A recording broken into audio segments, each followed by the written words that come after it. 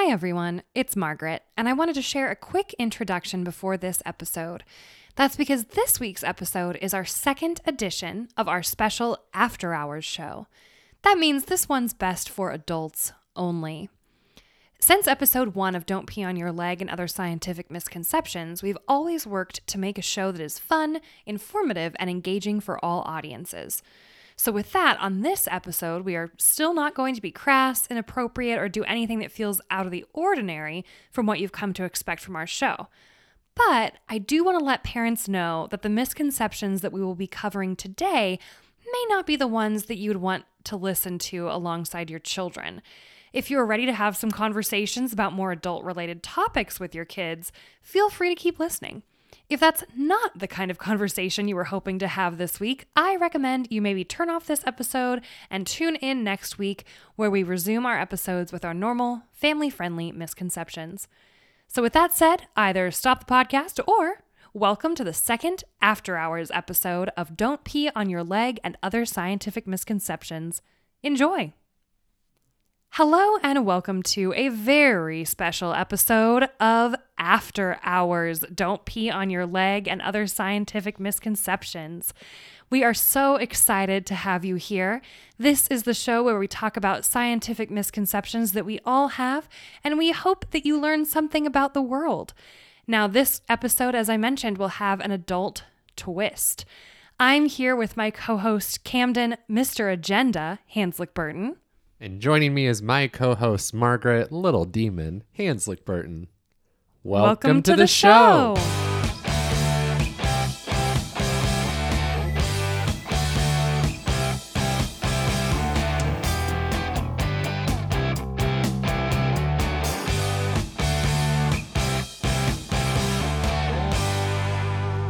Our first segment every week is where we share something we're excited about. Camden, what are you excited about this week? I've been playing with my 3D printer, which has been a lot of fun. There's a website called Tinkercad, like tinkering around. Right. CAD, C-A-D. And it lets you, it's a very easy, like anybody, it's for kids, it's for anyone, can learn how to make like 3D models, download the files, put them into your 3D printer, and it'll print stuff. It's really fun. I've just been tinkering with like different little games to play. You made me a comb. You wanted a special comb that had different spacing in it, and I made You made a kind of a tic-tac-toe game. Yep, and then an avocado pit holder so that we can grow avocados. So yeah, it's just been a lot of fun, and tinkering is really fun even as an adult. So that's what I've been doing. Well, that's kind of along the lines of what I am excited about. I am excited because we are finally going to figure out how to install a rain barrel. It's been raining a lot recently, and so our county luckily will reimburse you, I think, for half of what you would spend on a rain barrel to try to encourage folks to do more sustainable actions. And so we're learning how to do that process. We're going to have a baby rain barrel soon. Parent a new rain barrel.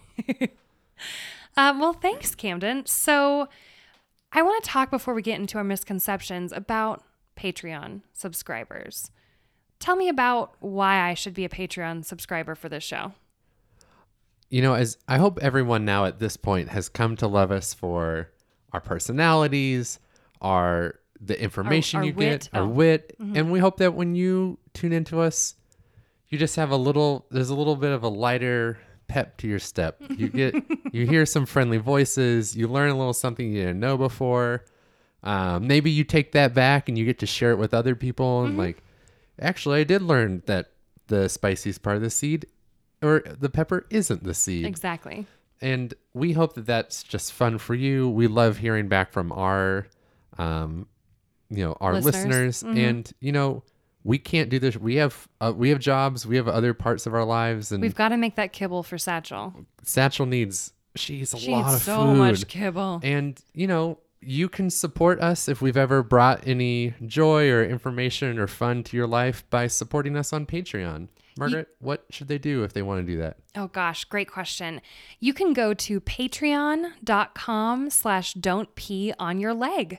If you'd be so kind, and if you're, of course, able to, you can choose one of 3 support levels, and the top 2 levels of those earn you access to bonus content, like every other episode of our other podcast, Gotta Classify 'Em All. In which the last episode just aired, where you could learn some really cool things about animals that you maybe never knew. Exactly. So again, you can join, you can support us, and gain access to that beautiful bonus content at patreon.com/don'tpeeonyourleg. So now let's head into the main segment of the show, which of course are the misconceptions. Every week, Camden and I bring new scientific misconceptions to share, explain, and discuss.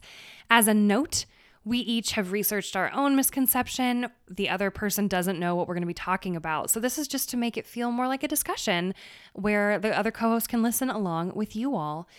So again, this is our adults only episode. These misconceptions will have an adult tint to them. After hours. After hours. Doesn't Sorry, have yes. to Not be adults only. That's a good point. After hours. We hope you're listening to this after 5 p.m. your after standard time. Whatever hours you have. So we are going to do something to figure out who goes first. Cayman, pick a number between 1 and 2. And if you are right, you get to go first. I'm going to write down the number. I was going to say, this seems biased. Yeah, no. I'm going to write down the number. If you get it right, you get to go first. Hold on. Writing it down. I made some extra scribble noises. Yeah, I was going to say. To confuse you. Okay, what do you think it is? I'm confused. I don't even remember the number. 1 or 2? 2. Dang. You got it. It's 2. Go first. Tell me some after hours information here. All right, everybody, because this is after hours. This could be something that just adults are listening to. Could be something you're ready to talk to your kids about. But here we go.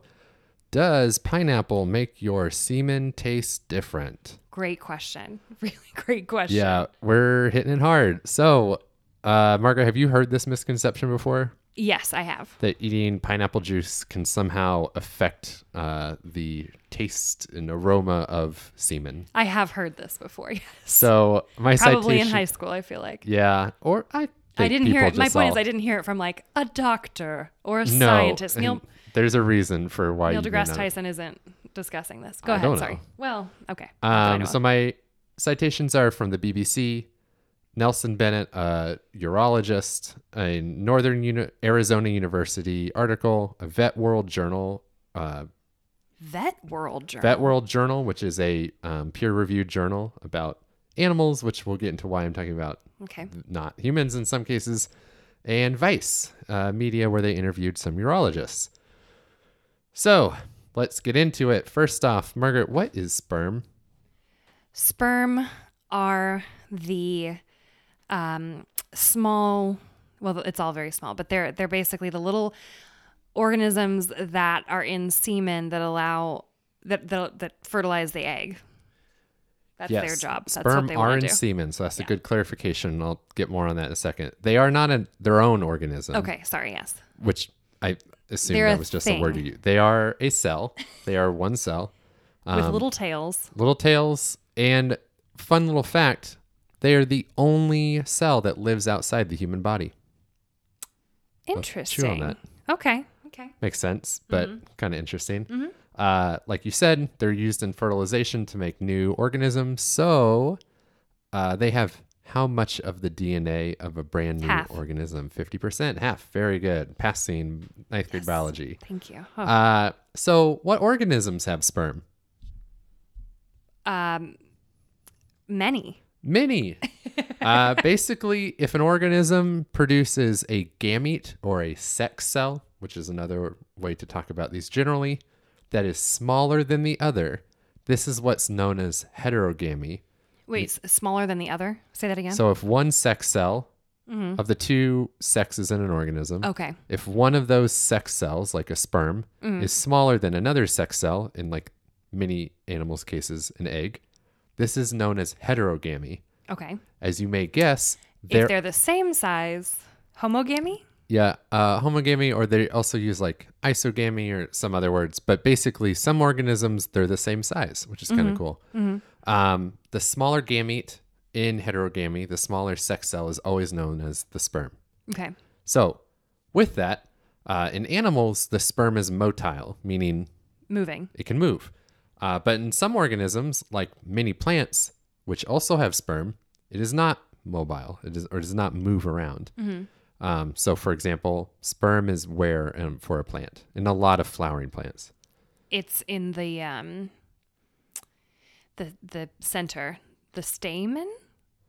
So it lands on the stamen, but before that, it's in pollen. Yes, which lands. Pollen is sperm. That's right. Has sperm in it. That's right. Very similar to semen. Pollen, you can think of as like an equivalent to semen. It is not only sperm, but it has the sperm in it. But the pollen moves through an insect or on the wind. It does not move on its own, whereas animal sperm does move on its own. Right. So you might wonder where sperm is made.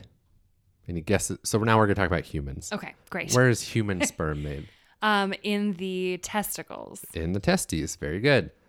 Specifically, it is made in the seminiferous tubules. Seminiferous tubules. Okay, that makes sense. Semen. Okay. And basically, it is a ton of little tubes inside your testes where it starts as an immature sperm, and as it travels through a lot of tubes, getting all the way eventually. Veritable maze. A maze of tubes. It leaves the testes and goes into what is the epididymis. Okay. And that is where mature sperm are stored until they are released. Epididymis sounds like you said epidermis while going over a speed bump. Thank you for that. That's an observation. Yeah, and I didn't look up the etymology or why this word epididymis. Epi means outside of, so it might just mean like outside of the testes. I don't know what didymis is. But that's where the mature sperm are. The testicles are where immature sperm are. So that was sort of a misconception I had, which was all the mature sperm are inside your testicles. That's I definitely thought that. Or someone's testicles. So let's get into this misconception. Does what we eat affect how sperm tastes? I'm going to say no. Yeah, so... Because, can I hazard a you can go hypothesis? into I don't think that it does, because the track that food takes through your body does not really ever interact with the path that sperm take through your body. So that is a good clarification. Our intestines and sperm tubes are not connected. Right. And so there's not a lot of opportunity for what you eat to really affect the fluids in your semen. And that's something we're going to get at here too, is when people say the sperm are inside semen. Mm-hmm. Semen is about only has 1% of it is sperm. The rest of it is water, sugars, zinc, calcium, lots of nutrients, protein. So a lot of semen is not sperm. Okay. And I'm going to get a bit of here why that is. So sperm like to live in a pH that's a bit basic or alkaline. It's above the pH of water around, so it's closer to 8. Mm-hmm. Now, sperm eventually, to do the job that they evolved to do, need to go to a vagina, to a uterus, find their way to an egg eventually. Mm-hmm. Vaginal fluid is very acidic. Hazard a guess to how acidic it is? How acidic is it? That's it. Well, if an 8 is very basic. Pretty basic, yeah. Then the scale goes downwards, right? Stomach acid's like 1 to 2. I'm going to say a 5. 3 to 4. Oh, wow. Okay, right? Wow. I did not know that. And so, as you can imagine, sperm don't last very long inside or when in contact with vaginal fluid. And what's amazing is just thinking about the life of a sperm. It leaves, when it leaves the body, it's going to be around 7.5 of a pH. Then it's going to go into the vagina, where it's going to meet a pH around 3.5. Mm-hmm. And then it's going to go to the cervix, which increases to like around 6. And then the fallopian tube, which goes almost close to 8 again.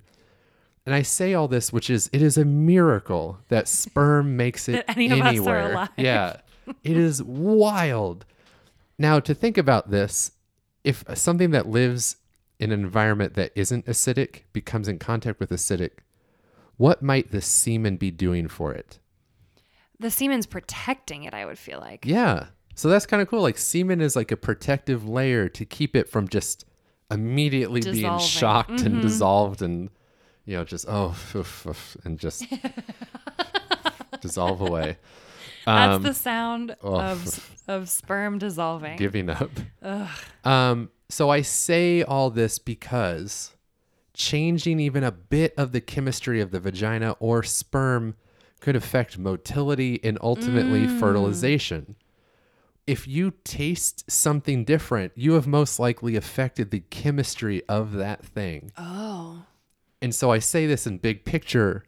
Does semen, not that it has a brain, want to change really anything about it? No. No, it's evolved for millions of years to do what it does. To this end, your sperm motility can be affected. This is a real thing that there are lots of studies about. A study out of Oxford in 2012 found that a diet high in carbohydrates and red meat might reduce the motility, while those higher in fiber and vegetables might increase motility. Smoking, alcohol, and long exposure to heat, even drugs, can damage sperm motility. This makes sense, which could affect fertility. But, and even though we do know some things change the smells of urine, or we can, right? So I'm thinking of things that, come out of a penis that are connected, like even our urine, we don't think is wanting really to be really that different. Is usually wanting and like, yes, smell can change, color can asparagus. Change. Yeah, asparagus, color can change. Beets. If you've ever had nutritional yeast or beets. But there's really not a lot of research on what happens to the actual taste of semen. We know a lot about motility and how that can be affected, but we don't really know about the taste. Could you maybe guess why? It seems like a really hard ethical study to conduct.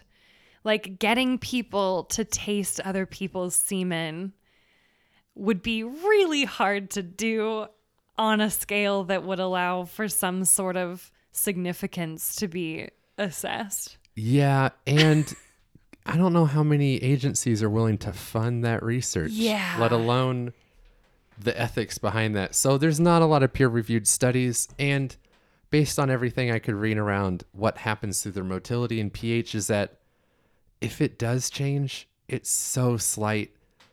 Drinking a bunch of pineapple juice is potentially going to have a bigger effect on just like your general like diet or the bacteria in your gut than it is your semen. Yeah, that's a good point. Yeah, if you're drinking that much, you probably are changing other things about yourself.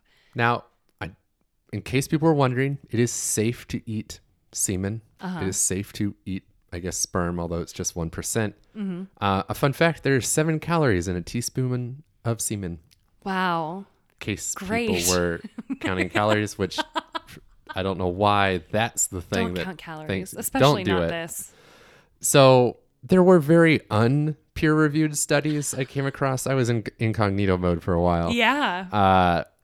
Couples were asked to have a regular food week. In one study I found through Vice, and a high in citrus week and a high in caffeine and alcohol and smoking week. A lot of people said it was really based off how much water they had and less about so hydration kind of mattered. And a lot of them didn't really see much of a difference. However, it was kind of biased because they knew what week the individuals were on. Yeah, exactly. It was not they knew single blind or double blind. They knew this was the week they were like drinking, or this was the week they were having a lot of citrus. So all that to say, does drinking pineapple affect the taste or any really chemistry of your semen? Not really. Certainly not enough that you're going to get a big taste. It's probably mostly psychological if you think something has caused it to change. Great, Camden. Thank you. Yeah, you can delete all of that history that you were using to search for that. Incognito mode? That's fine. Yeah. I think we're okay. Nice. Wow. Okay. Huh. I wonder why that myth came about for pineapple juice specifically, or pineapple in general. Like, why not oranges or something, you know? The more I read, it seemed like people broadened it a lot outside of pineapple. Oh, like citruses in general. I don't know why, though, pineapple juice, maybe just because it's so strong. Because, like, orange juice is a drink that probably more people drink than pineapple juice. Right. Well, and I almost said watermelon, but that is such a LaCroix of fruit, so that probably wouldn't have any impact. And this might also go to, I couldn't find, like, the source of this misconception, but it might also go to the fact that if it's not real, so, like, if you thought, well, it's orange juice. So many people drink orange juice and probably don't notice a change. That's a good point. That they had to pick something like, no, it's pineapple juice. Because not many people. That's what will change it. Yeah. Interesting. Well, thank you for that, Camden. You are welcome. I've done science today, everyone. You did do science. All right. So my misconception is one that I, like yours, heard most often, I think, in high school, almost as an urban legend. Like, you know, the same sort of urban legend where people would be like, oh, I know somebody who got pregnant from having oral sex. This is along those same lines, which is, I heard that so-and-so got chlamydia from a toilet seat. Oh, so I have heard this. Yeah, we're going to be talking about whether or not you can actually get an STI from a toilet seat. And my sources are Western Michigan University's Ask a Sexpert, the Mayo Clinic, Ben Israel Lahey Health Winchester Hospital, Stanford Children's Health, University of Arizona, Sex Talk. So let's start with, what are STIs, Camden? Sexually transmitted infections. Correct. They are infections that can be transmitted from person to person in activities related to sex. So it could be oral, anal, vaginal sex, or just by skin-on-skin contact sometimes. And as you might have noticed, Camden, I'm saying STI and not STD. Have you heard that change too? I have. I will say I went through public education in the world of STD, and I've heard STI more as a teacher. Are you going to break that down for us? Yes, I am. So STD, sexually transmitted diseases. The reason that people don't say STD as much anymore, and we now say STI more, is because saying disease can make it sound like the virus or bacteria or parasite were made within someone's body, and that's not true. Sexually transmitted infections are from an outside source. And also, as you might have guessed, the term STD has a lot of negative connotations with it, unfortunately. Yeah, there's a lot of stigma. Yeah, a lot of stigma. And the term STI is hopefully going to help fight that stigma. There isn't hopefully the same amount of perceived judgment about that term. So that being said, there are many different kinds of STIs. Kim, can you think of some STIs off the top of your head? Chlamydia. Yep. Gonorrhea. Yep. Herpes. Syphilis. Great. Yeah. Those are some. I did them all? Oh. No. You didn't do them all, but those are some good examples. I'm sorry, 7th grade health science. It's okay. So some STIs are bacterial, some are viral, and some are parasitic. STIs that are bacterial include some of the ones you said: syphilis, gonorrhea, chlamydia. Those bacterial STIs live in the body's mucous membranes, a very sexy term. Margaret's hands did a motion. I did a little wavy motion. If you ever want to remember, like a wavy mucous membrane. That's your mouth, your rectum, vagina, or penis. And those bacterial STIs are contracted from like membrane to membrane contact. But then the STIs that are viral include the herpes simplex virus, hepatitis B, HPV, which is the human papillomavirus, HIV, which is human immunodeficiency virus. And then finally, parasitic STIs. Can you think of any? I don't. I mean, maybe when you say them, but I can't think of any. Crabs. Oh, okay. Yeah, pubic lice, also known as crabs. Oh. And then there's also trichomoniasis as well. That is a parasitic STI. So I gotta do the health teacher thing and just put it out there. STIs are potentially very dangerous, and I want to emphasize the importance of getting tested, of knowing the STI status of any partner or partners that you have, and using protection. Kim Kim, and you might remember this. I'm sure you do, but many STIs are asymptomatic. Have you heard that before? Yes. Yeah. So they don't necessarily show up. You don't necessarily know that anything's changed.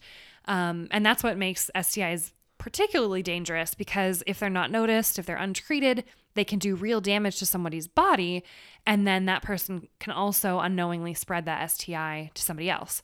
And then some do have symptoms, like those pictures you may have seen in health class, which unfortunately I think helped to spread that stigma. But there are those symptoms that you might see, like rashes or redness, warts, etc., pain when you pee.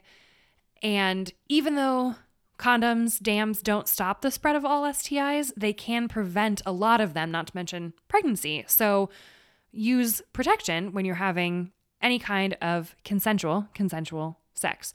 And if you think you may have been exposed to a sexually transmitted infection, please go talk to a healthcare professional right away and let your partners know as well. That's my little soapbox. Thanks. I hope you learned something, Camden. I learned that it's always important to be safe. Yeah, always get tested, always be safe. So, all right, we know that STIs can be spread through several different types of contact, but can a toilet seat spread STIs? Kim, what's your initial thought? Do you think they can? Oh, yeah. You know what? It's after hours. It's opposite day. No, it can't. No. So this had many of the same tones that my pink eye fart on a pillow misconception had, if you'll cast your brains back to that. Yeah, we almost got banned by the we didn't. FCC on that one. No. And the SEC, all of them. Yes, the FDA. Yep. So much like it's not true that you can get pink eye from someone farting on a pillow, because the bacteria, if there were any in that fart, the environment that they would need to survive in long enough to affect your eyes, it's not a good environment. A toilet seat is not a good environment. Yeah. For STIs, life. Parasites. Yeah, not for life. Parasites, viruses, or bacteria. It's not the environment they prefer. For example, the herpes virus dies really quickly once it's outside of the body. And these things just can't survive that long outside of a person's body. That's not where they thrive. And especially a smooth, cold plastic toilet seat, it's not an ideal place for them to hang out, survive, reproduce. Are you going to go into any of the materials that they're built on? Like toilet seats? Yeah, like are there like certain toilet seats that are more, I guess they just don't survive on any of them. So it doesn't matter if it's like porcelain or plastic or your grandma's gold like furry ones. Or... Oh, yeah. I guess that's the seat cover, not the seat. That's the seat cover. That's not, the seat cover is furry. I hope that no one had a furry. No shame, but get rid of it. Toilets. That seems... Do you remember some older folks have those toilet seat covers? I think your grandma did, where it's cushy. Yes. And then when you sat down, there'd always be like a... Yeah. God forbid a fart sound come out of the bathroom, real or otherwise. Yes, but I do remember that. They always crack me up. All right. Unintentional whoopee cushions. So we have another quick turnaround pillow fart situation, a classic situation wherein in order to get pink eye, someone we determined would have to fart the right amount of the right kind of bacteria onto your pillow, and then you'd have to immediately just shove your face, eyes open, probably mouth open, it wouldn't hurt, into your pillow. And hurt. Maybe then you'll have pink eye, maybe. Yeah. Again, please don't do that. Not a realistic scenario. Same thing with this. So in order to get an STI from a toilet seat, you probably still wouldn't be able to, but your best bet would be to... You say best bet, like, for those taking notes at home on how to do this, pull a classic prank. No, don't do this. But the virus from a person with the infection would have to be on the toilet seat right before another person sits on it, exactly where the virus was, if the virus even were to miraculously survive outside the body. So, and in these cases, right, you're probably talking about the bacterial ones. Yes. Because like the viral ones and parasitic. Are probably not even the ones that would come in that contact. No, exactly. Again, this isn't going to happen, but like Yeah, it's not going to happen. It's not going to happen. Now, what's actually scary in the bathroom are things like handles, not because of STIs, but because they are disgusting. That's where all that harmful bacteria actually do hang out from other illnesses. As we all know from our current pandemic situation, it is so important to wash your hands because any shared surface, again, not a toilet seat, not with STIs, is going to be something of concern. So please, please wash your hands. That's why I always love the bathrooms where you walk through no door. It's just like a hallway and you find a bunch of sinks and there's just a bunch of stalls. Because when you leave and then you wash your hands, nothing is worse than staring at that handle going, well, what was this for? Exactly. Yeah. This has been my stand-up about bathrooms. I'll plug in the, oh my God, thank you. I didn't know we had an audience. We're doing this live today, everyone. Really good stuff. So in conclusion, wash your hands, get tested for STIs, use protection, and support the abilities of others to have access to testing and protection too. You can donate to Planned Parenthood. Hopefully there's one local to you. But those resources are really, really important for people who may not have any other opportunity to get those important tests and those that medical treatment. So thank you so much. Thanks. Don't worry about toilet seats for the reason that you think you should. Thanks, health teacher. I wish I had had me for a health teacher. I kind of did because I took that class on my own. All right. So our next and last segment is something that we are consuming in some way this week. So we're reading, watching, interested in some way. I'll go first since I went last for the misconceptions. I am reading a great book by Samantha Irby called Wow, No Thank You. And they are a collection of essays that she's written about, so far, I mean, I've not finished it, but her day-to-day life. I really have enjoyed it because it's this humorous take on things that we all do that we feel are strange and that other people don't do, but really you're not alone and everybody feels awkward and, struggles with things. Oh, like, I mean, this is kind of a surface level example, but just like hating going out. And of course we don't do that a lot, but just all of the energy that has to go in, even like considering going out to like somewhere where there's dancing and stuff like that. I feel like that's something we don't talk about that much, but everybody hates that preparation. Everybody, it just takes so much more energy.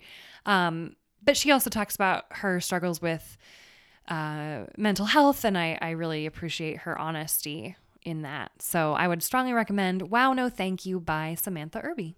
Camden, what are you consuming? What have you consumed? Well, we consumed Hail Satan, with a question mark. Documentary on Hulu. Very good. Yeah, it was.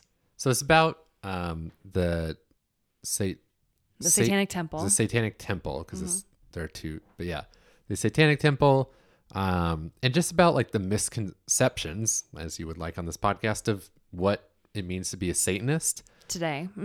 Yeah, just because I think a lot of people think it's about worshiping Satan, which they interview a lot of Satanists, and it's not.